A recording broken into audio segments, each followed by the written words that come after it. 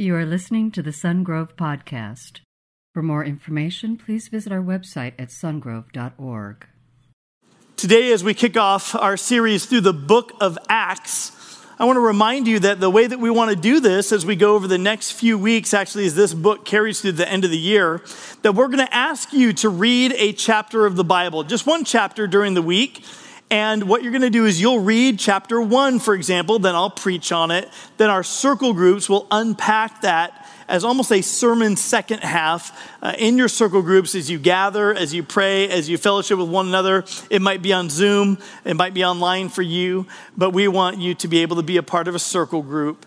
And then what we want you to do is the next week, you read the next chapter. So through our social media, we'll remind you what chapter to be watching or to be reading each week. And then as we gather together here in church online, and eventually as we gather together in person, that we'll have the opportunity then to look at the book, at what God wants to teach us at such a time as this through the book of Acts. Earlier in the year, we looked at the book of Luke. And both the book of Luke and the book of Acts were written by the author Luke. And Luke has been commissioned by a man named Theophilus to go and investigate the claims of Jesus. So the whole book of Luke was investigating the life of Jesus. Who was Jesus? But now the book of Acts transitions to 13 lives dedicated to following Jesus. And that is what you and I are figuring out. How do we follow Jesus? How do we dedicate our life and our actions and ourself to Jesus more and more? And that's what actually people do when a parent either leaves or a parent dies. We begin to say, if you experience a death or a loss or a parent leaves, you begin to ask the question like, who am I going to be without the presence of my father or my mother? I've been there in over 11 years at this church. I've been there with you when some of you are actually in grief. And in your grief, you have cried out, I just need a dad, or I still need a mom. And you know what? You're absolutely right. You do. And one of the beautiful things about God is that he is a good father and that he is there even when our mortal parents pass on. But what happens for us is we evaluate our lives. We evaluate that change. Who am I going to be now that my parent is gone? How am I going to live my life the same or differently because a parent is somehow gone? And we begin to ask those questions. We begin to understand, what does this new normal in my life look like? And frankly, that's what happens when people come to Christ. They begin to say, how do I now act in such a way? And how do I live in such a way as to please my heavenly Father? What does a new normal in relationship with God look like? And in chapter 1, there are at this time, about 120 to maybe 150 people who follow Jesus, people who would be known as his disciples. But literally by the end of chapter 3 in the book of Acts, there are 3,000 to 5,000. Then later in the book of Acts, tens of thousands of people to currently over 1 billion people who profess to be Christians worldwide. Think about that for a minute. 1 billion people who would say that the life and the death and the resurrection of Jesus Christ that has led to forgiveness and freedom for them has made such an impact that it changes everything for me. 1 billion testimonies of people who would say the reality of the life of Jesus has made all the difference in the world for me. Don't quickly overlook that fact. The Holy Spirit enters those who believe in Jesus Christ, in his death, his resurrection, and that he offers forgiveness for our sin. The Holy Spirit comes into a believer. He makes us a new creation, and it changes everything for us. The Holy Spirit changes me and changes how I act. I just got to be honest with you for a moment. I can't imagine following a religion and following maybe a moral religion without the Holy Spirit. Like that would be impossible if it's left up to my own motivation or your own motivation or external motivation. Like it's just not going to last. But praise God that he gives us the Holy Spirit so that we're always going to feel that tension between what our flesh wants to do and the Spirit that's drawing us to do what a good Father would have us do.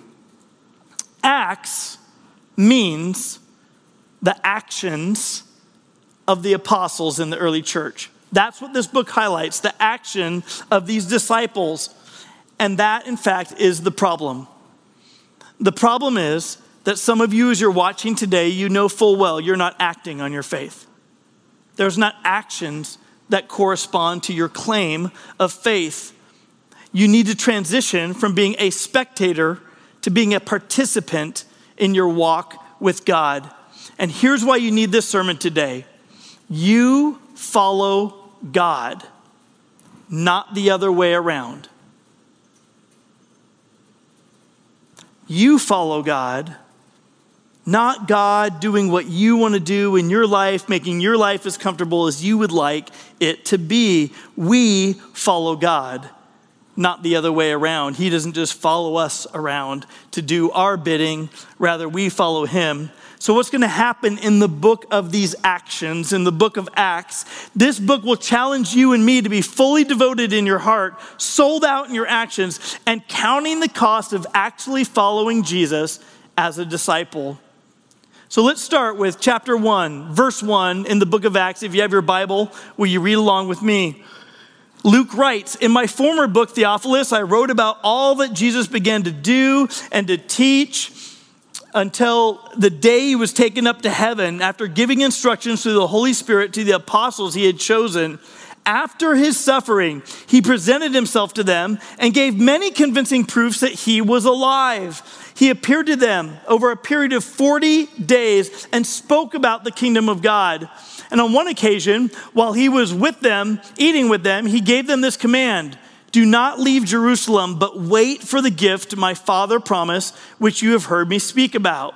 For John baptized with water, but in a few days you will be baptized with the Holy Spirit." Jesus is incredibly interesting. And there were other interesting people. You look at John the Baptist that Jesus mentioned, that he was out in the desert, and John the Baptist was baptizing with water, and John was an interesting guy. Like, John wore camel hair outfits, and he would baptize people, and he ate locusts and honey while he was out in the wilderness, and he was very interesting. He was very unique. But Jesus, arguably, especially at the time of this writing, is the most interesting man alive. That Jesus, while John was baptizing people and eating strange things, Jesus rose people from the dead. Jesus healed people. Jesus preached the good news of the kingdom of God as the Son of God become flesh. God himself become flesh. He's the most interesting man alive. He was back then, and he still is now. The problem is that some of you know more about celebrities and sports and The Bachelor and the Kardashians than you do about Jesus. And what I want to tell you to do is, as we've walked through the book of Luke and now as we walk through the book of Acts, to know all you can about Jesus, learn all you can about him. If you're going to be a disciple of Jesus, it's important for you and for me to learn all we can about him. You've got to get to know Jesus Christ personally. You need to be discipled. Maybe for you, that's signing up for a circle group or being in our discipleship ministry at Sungrove Church, where you begin to walk with Jesus daily and live by the power of the Holy Spirit that God has put inside of you. So write this down if you're taking notes. God, I need you, and I need to follow you. There's this duality that exists. It's both, that God, I need you. And that's what people cry out all the time, like, God, I need you. But there's another side to that request. And the other hand of that is, but God, I also need to follow you. That God, as much as I desperately cry out for you and I say, God, I need you on days like today. God, I need you in times like these kind of times. God, I need you in tensions like these kind of tensions. God, I need you, but I also need to follow you. It's not just a need for God to do our bidding or what we want, but that we need to follow him. That's the tension of the disciple, our desperate need for God and our devoted following of God. He must become greater and I must become less. He is greater than I. Many people cry out and say, God, I need you. But the sad thing is they leave it right there. They leave it right there. They don't think they need to learn to keep in step with God's Holy Spirit and in the actions of the disciples and the actions of their life in following God. Well, why? Many people want God without wanting to do what he says. And Jesus oftentimes told people directly, he asked them, why do you call me Lord? That statement of authority, that statement of I'm putting you up there. You're the Lord, the master, the ruler of my life. He's saying, why do you call me Lord, but do not do what I say? And that's what happens to many people. God, I need you, but they don't really think they need to follow him. And yet they want to be called the disciple. And there's a tension, and all of us feel that tension, that there are times in our lives where we feel like, God, in my flesh, I feel prone to wander. Lord, I feel it. But thank goodness for the Holy Spirit who draws me back, and as I respond to him, I begin again. I come back to God. I begin to walk with him and do what he would have me do. In Acts chapter 1, beginning with verse 6, what happens is Jesus has been dead, buried, rose to new life, and right now, Luke is describing what happened in those days before Jesus ascended into heaven. And in Acts chapter 1, verse 6, it says, they gathered around him and asked, Lord, are you at this time going to restore the kingdom to Israel? And he said to them, it's not for you to know the times or the dates the Father has set by his own authority, but you will receive power when the Holy Spirit comes on you, and you will be my witnesses. Ask where? In Jerusalem, in all Judea, in Samaria, and to the ends of the earth. And after he said this, he was taken up before their very eyes, and a cloud hid him from their sight. Jesus ascends to heaven in this moment. So it's amazing as we begin to look at this, the disciples ask a question that people ask all the time. They ask this question, Lord, you've died, you've conquered death, like there's no stopping you. So are you at this time gonna restore the glory to the nation of Israel? Are you gonna kick the Romans out? Are you going to fix our leadership messes? Are you going to help this culture come together under the banner of Israel? God, are you going to do this at this time? Seems like there's nothing stopping you. Are you going to do it at this time? And Jesus replies, just very honestly, he replies, you know what? It's not really for you to know the time. However, you will be my witnesses. And then he drops the mic and he ascends to heaven.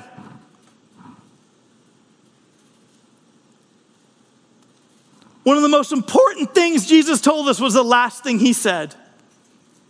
You will be my witnesses.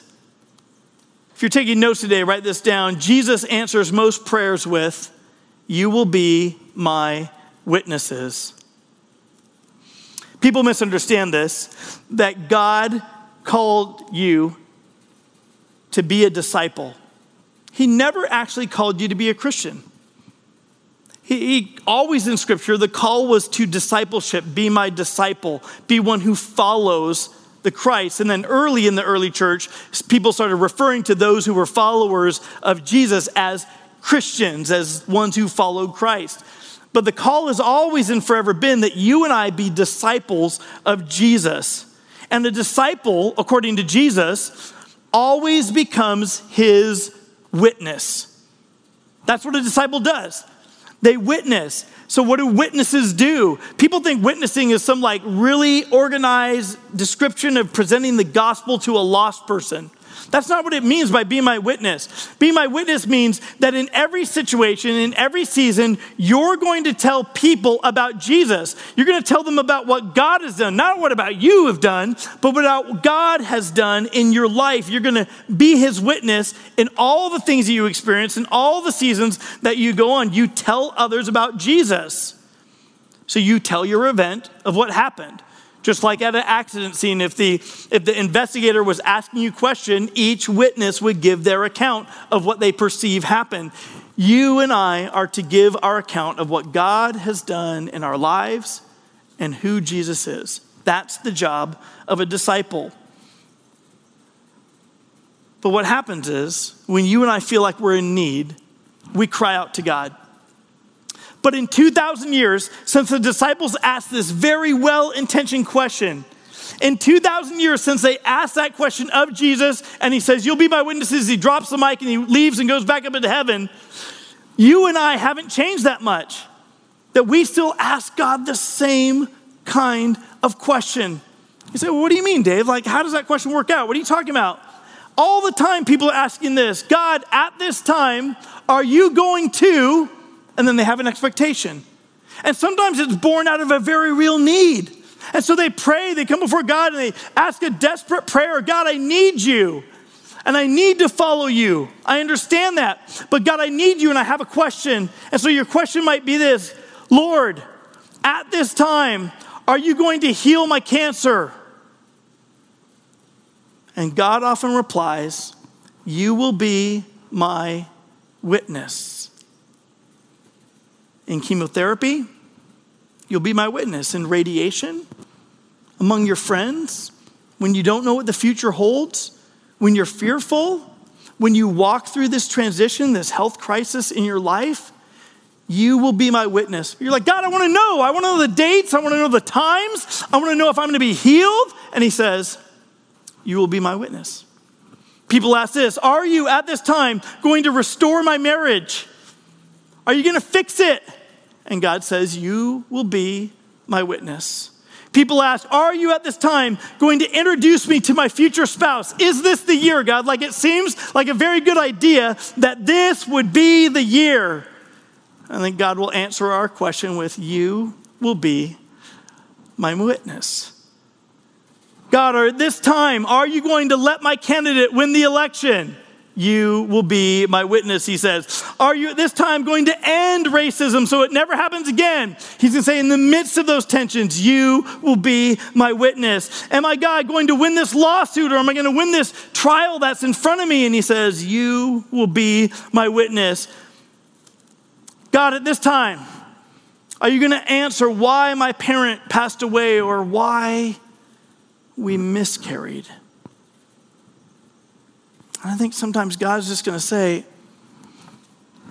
you're going to be my witness in the midst of that pain, in the midst of that loss. What I call my disciples to do is be my witness of my presence and my peace and my care in your life. In fact, I want you to gather and understand that, to write it down, to think about it, to work with me, because the day comes when you will take your sorrow and you will comfort others with the comfort you yourself have received from God. Why does he comfort us? So we can share that comfort with others. Why do we share that comfort with others? Because we will be his witnesses. And then, of course, there's lots of you who will ask, the world has just gone nuts. It's gone crazy. And people ask all the time, Pastor, hey, do you think this is the end times? Do you think that Jesus has come back soon? Do you think this is the end times? I think what Jesus says is, you're going to be my witnesses. The time is not for you to know. The hour, the season is not for you to know. No one knows but the Father. And until then, until further notified, you and I will be his witnesses. And of course, people are all going to ask right now, well, Lord, are you at this time going to let my people go back to church in the great state of California?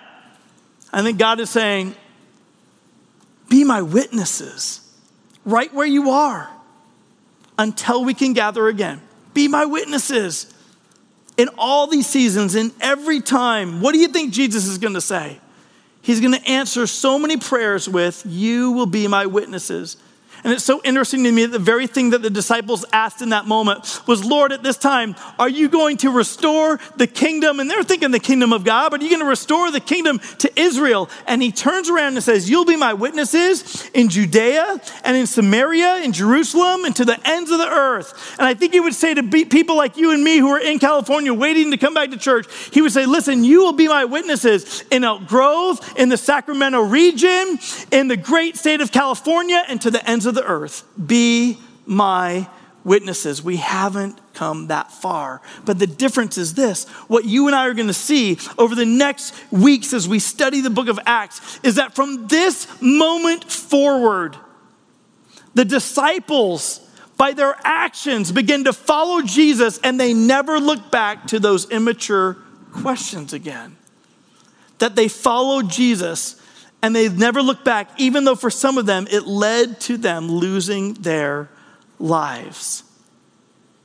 They're changed. The Holy Spirit comes to them, and they know from that mindset, from that moment, that they're going to be kingdom-minded for the rest of their lives. And what I find right now for so many people is that they're political party-minded, or they're race-minded, or they're minded by their wants and their desires and their background and their sociology. And what I'm asking, and I think what Jesus is asking you and me is, will you be my witness? Will you move from self-interest, and will you move to being the witness of God? Will you move from your kingdom, and will you make my kingdom great? Will you move in that way?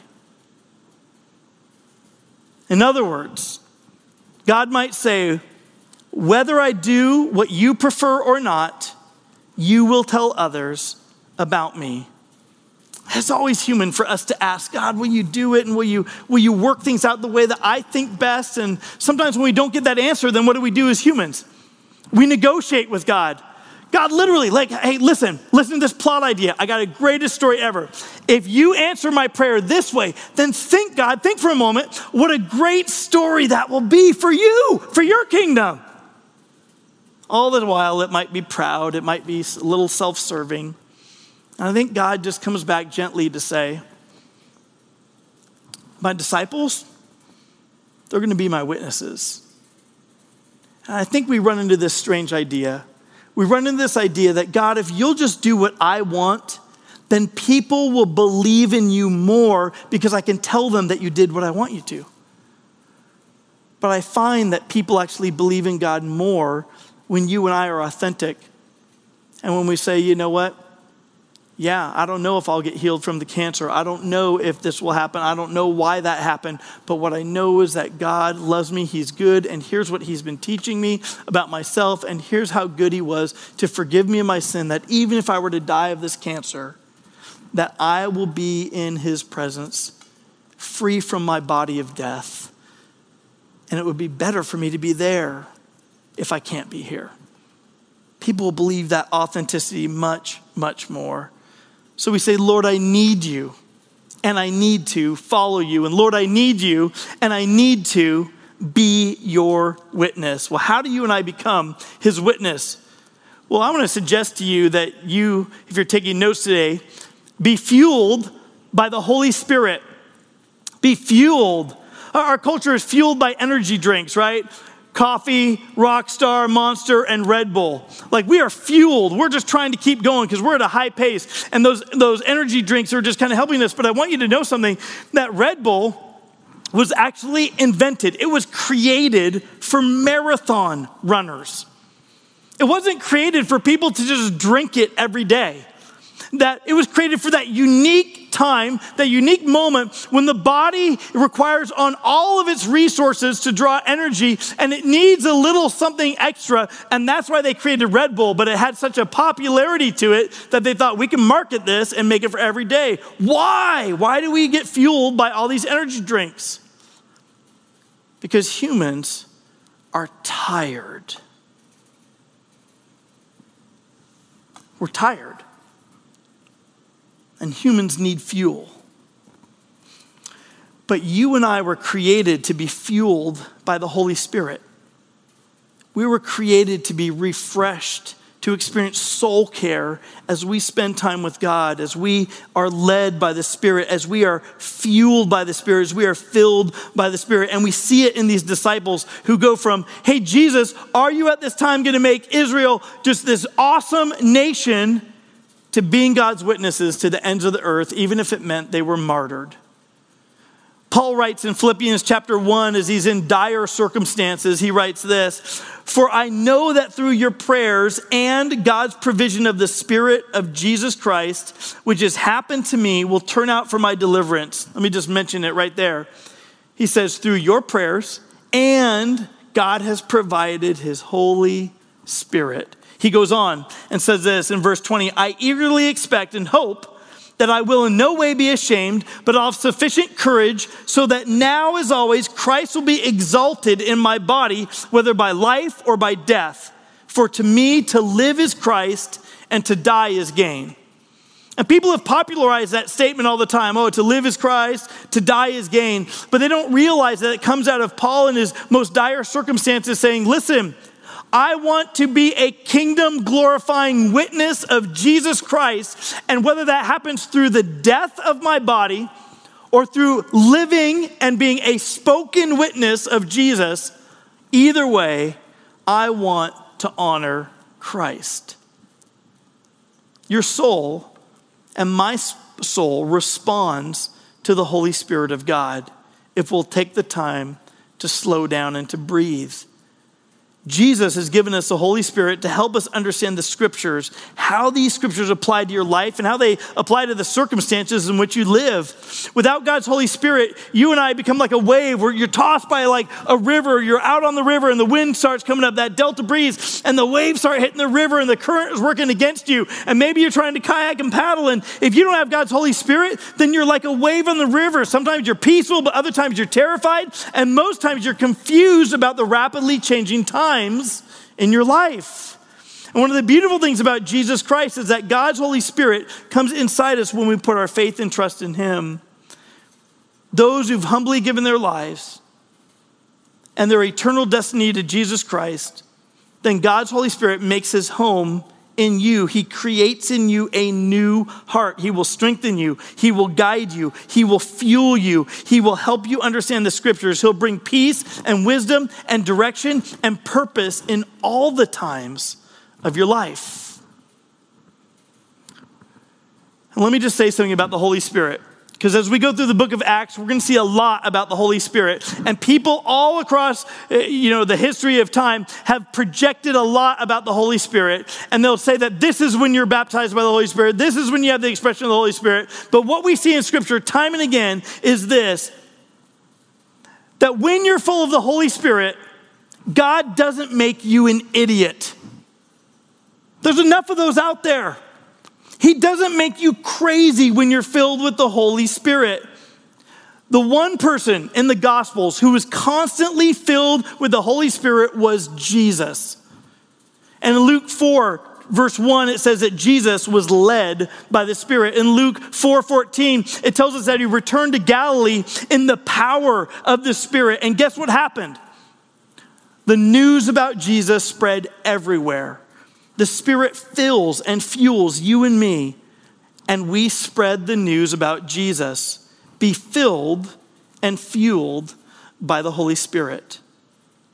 So we say, Lord, I need you, and I need to follow you. Lord, I need you, and I need to be your witness. And Lord, I need you, and I need to be fueled by the Holy Spirit. If you're taking notes today, write this down. Acts chapter 1, verse 14 tells us they gathered together in prayer. They gathered together in prayer. In Acts 1:14, it said they all joined together constantly in prayer. They were waiting for the Holy Spirit to arrive. They gathered together in prayer. And this is the great challenge for modern believers, to gather together and to pray. And when Christians really believe, they gather. But when they doubt and they fear, they scatter. When you say, or you have a friend say, I'm just taking a break from the church, you're really saying, I'm just taking a break from Jesus. Guys, let me tell you a little secret if you're dating. When that woman says to you, I just really think we need a break, what she's actually saying is, I just need a break from you. That's what she's actually saying. That's what she's literally saying. And I think all too often people want to be in judgment of the church. All too often, people want to be in the church to judge the church instead of being in the church to be the church and be his witnesses. And there's all too much judgment that's happening against the church in our culture. There's a whole generation of young, angry, reformed people who want to sit in judgment on the church more than being his witnesses. And we want to be the kind of people who are known for what we're for more than known for what they might be against. And the world often hears what you're against. And when the church is against the church, the world can't hear what we're trying to say. So gather together. For a lot of us, that's online right now. You're doing online church. Gather together in person and pray. And I would encourage you to start a watch party. My heart so much, if I could describe it at all for you, is this. Before we gather together, I am asking you as your pastor to invite your neighbors, to invite your friends, invite people that maybe normally wouldn't even come to church, but you gather together on Sundays and you watch church online together. Would you allow your relationships with others to be his witness? We don't want to come back together the same. We want to come back together changed. We want to come back together with people who have never experienced what it's like to gather as a church, but they've experienced what it's like to be the church as they gathered with you in your house or in your apartment or your flat or out at a park. And you watch church online and you begin to let them know what it looks like to have a relationship with Jesus. And so I want to tell you, if you're a believer, you need to gather in a place where you pray. And all too often I hear people who are believers say this, hey, woo, I don't think you understand, Pastor. I don't pray out loud. I don't pray with other people. It's very private. I don't pray with other people. And I think that when sometimes you get intimidated to pray with other people, it's because you forget that you're praying to God and you're actually praying for them. You're praying to them, to impress them. You're worried about that. You're worried about using the right words. You're worried about saying the right thing. And what happens is the believers gathered to pray. They didn't gather to have very holy, awesome, amazing prayers. They just gathered to be authentic and talk to God. And what I want to suggest to you is don't hide behind the I don't pray with other people excuse. Because what a disciple does is they're his witness. What a disciple does is that they gather together and they learn as they're gathering together just how to pray and be authentic. Be real with God. Be in a place where you can pray with other disciples. Now, as we're walking through the book of Acts, there's one thing I want to address because it's very important for us to understand who are the different parties who are playing a role in the launch of the early church. And one of the roles that was described in the early church are the apostles. And people get confused all the time. Well, who are the apostles and what are the apostles and what do they do? And what I want to let you know is that there were only 13 apostles and that's it. Just 13. There were 12 disciples, but then it was minus Judas because he hung himself after he denied Christ and after he betrayed Christ. Then he was replaced through prayer by the other apostles with a guy named Matthias.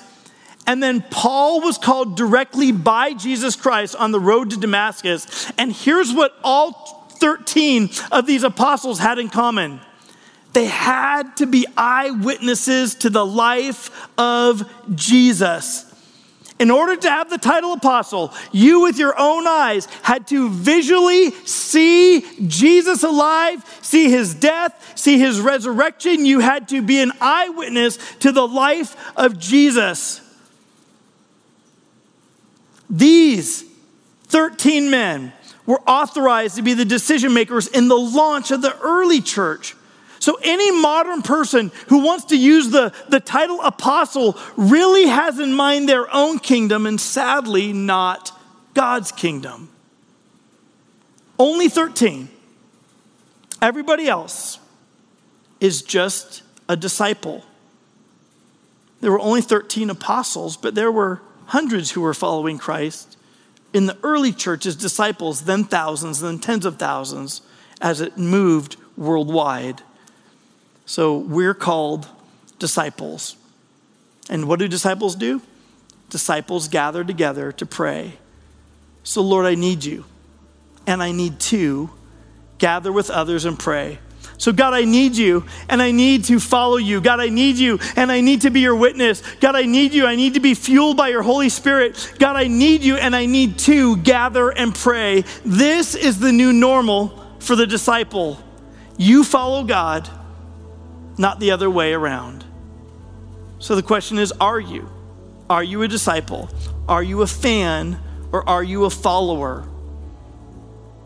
If you're a follower, if you're a disciple, then you will be my witnesses. You'll be fueled by the Holy Spirit. You'll gather with other believers and pray together. That might be in a circle group. It might be in a small group. It might be in discipleship. It might be that you call a prayer meeting. But so often it starts out with the cry to God. God, I need you. And I want you to know, if you're feeling that right now, like, God, I just need you. You've been feeling that in this time together online. If you've been feeling that in the coming weeks, we had a person write in just a week ago and say, I'm ready to give my life to God. And if that's you right in this moment, I want you to know that you are invited by God to give your life to Jesus. And if that's you, with your heads bowed, maybe your eyes closed, just talking to God honestly. If you're even silent and talking to him, he hears you. But maybe right where you are, you just pray something like this. Just say, Jesus, today I give you me. I believe you died on the cross, that you were buried, that you rose to new life, that you are God. And I ask you to come into my life and make me a new creation. Fuel me, fill me with your Holy Spirit. I want to be your disciple, because today, Jesus, I give you me. And right now, if you prayed that prayer, wherever you are a new creation in Christ. Your sins are forgiven. They're washed away. You're white as snow. You no longer have to fear death. Even if you got sick, or you got some illness, or you got in an accident, that you know upon the moment where our mortal bodies are finished, you know where you'll go. And we rejoice with you. We rejoice, and there's rejoicing in heaven, and we're so proud. Would you let us know in the comments when you make that decision? We're so glad that you're with us. Thank you for listening to the Sungrove Podcast. For information on Sungrove Church, visit our website at sungrove.org.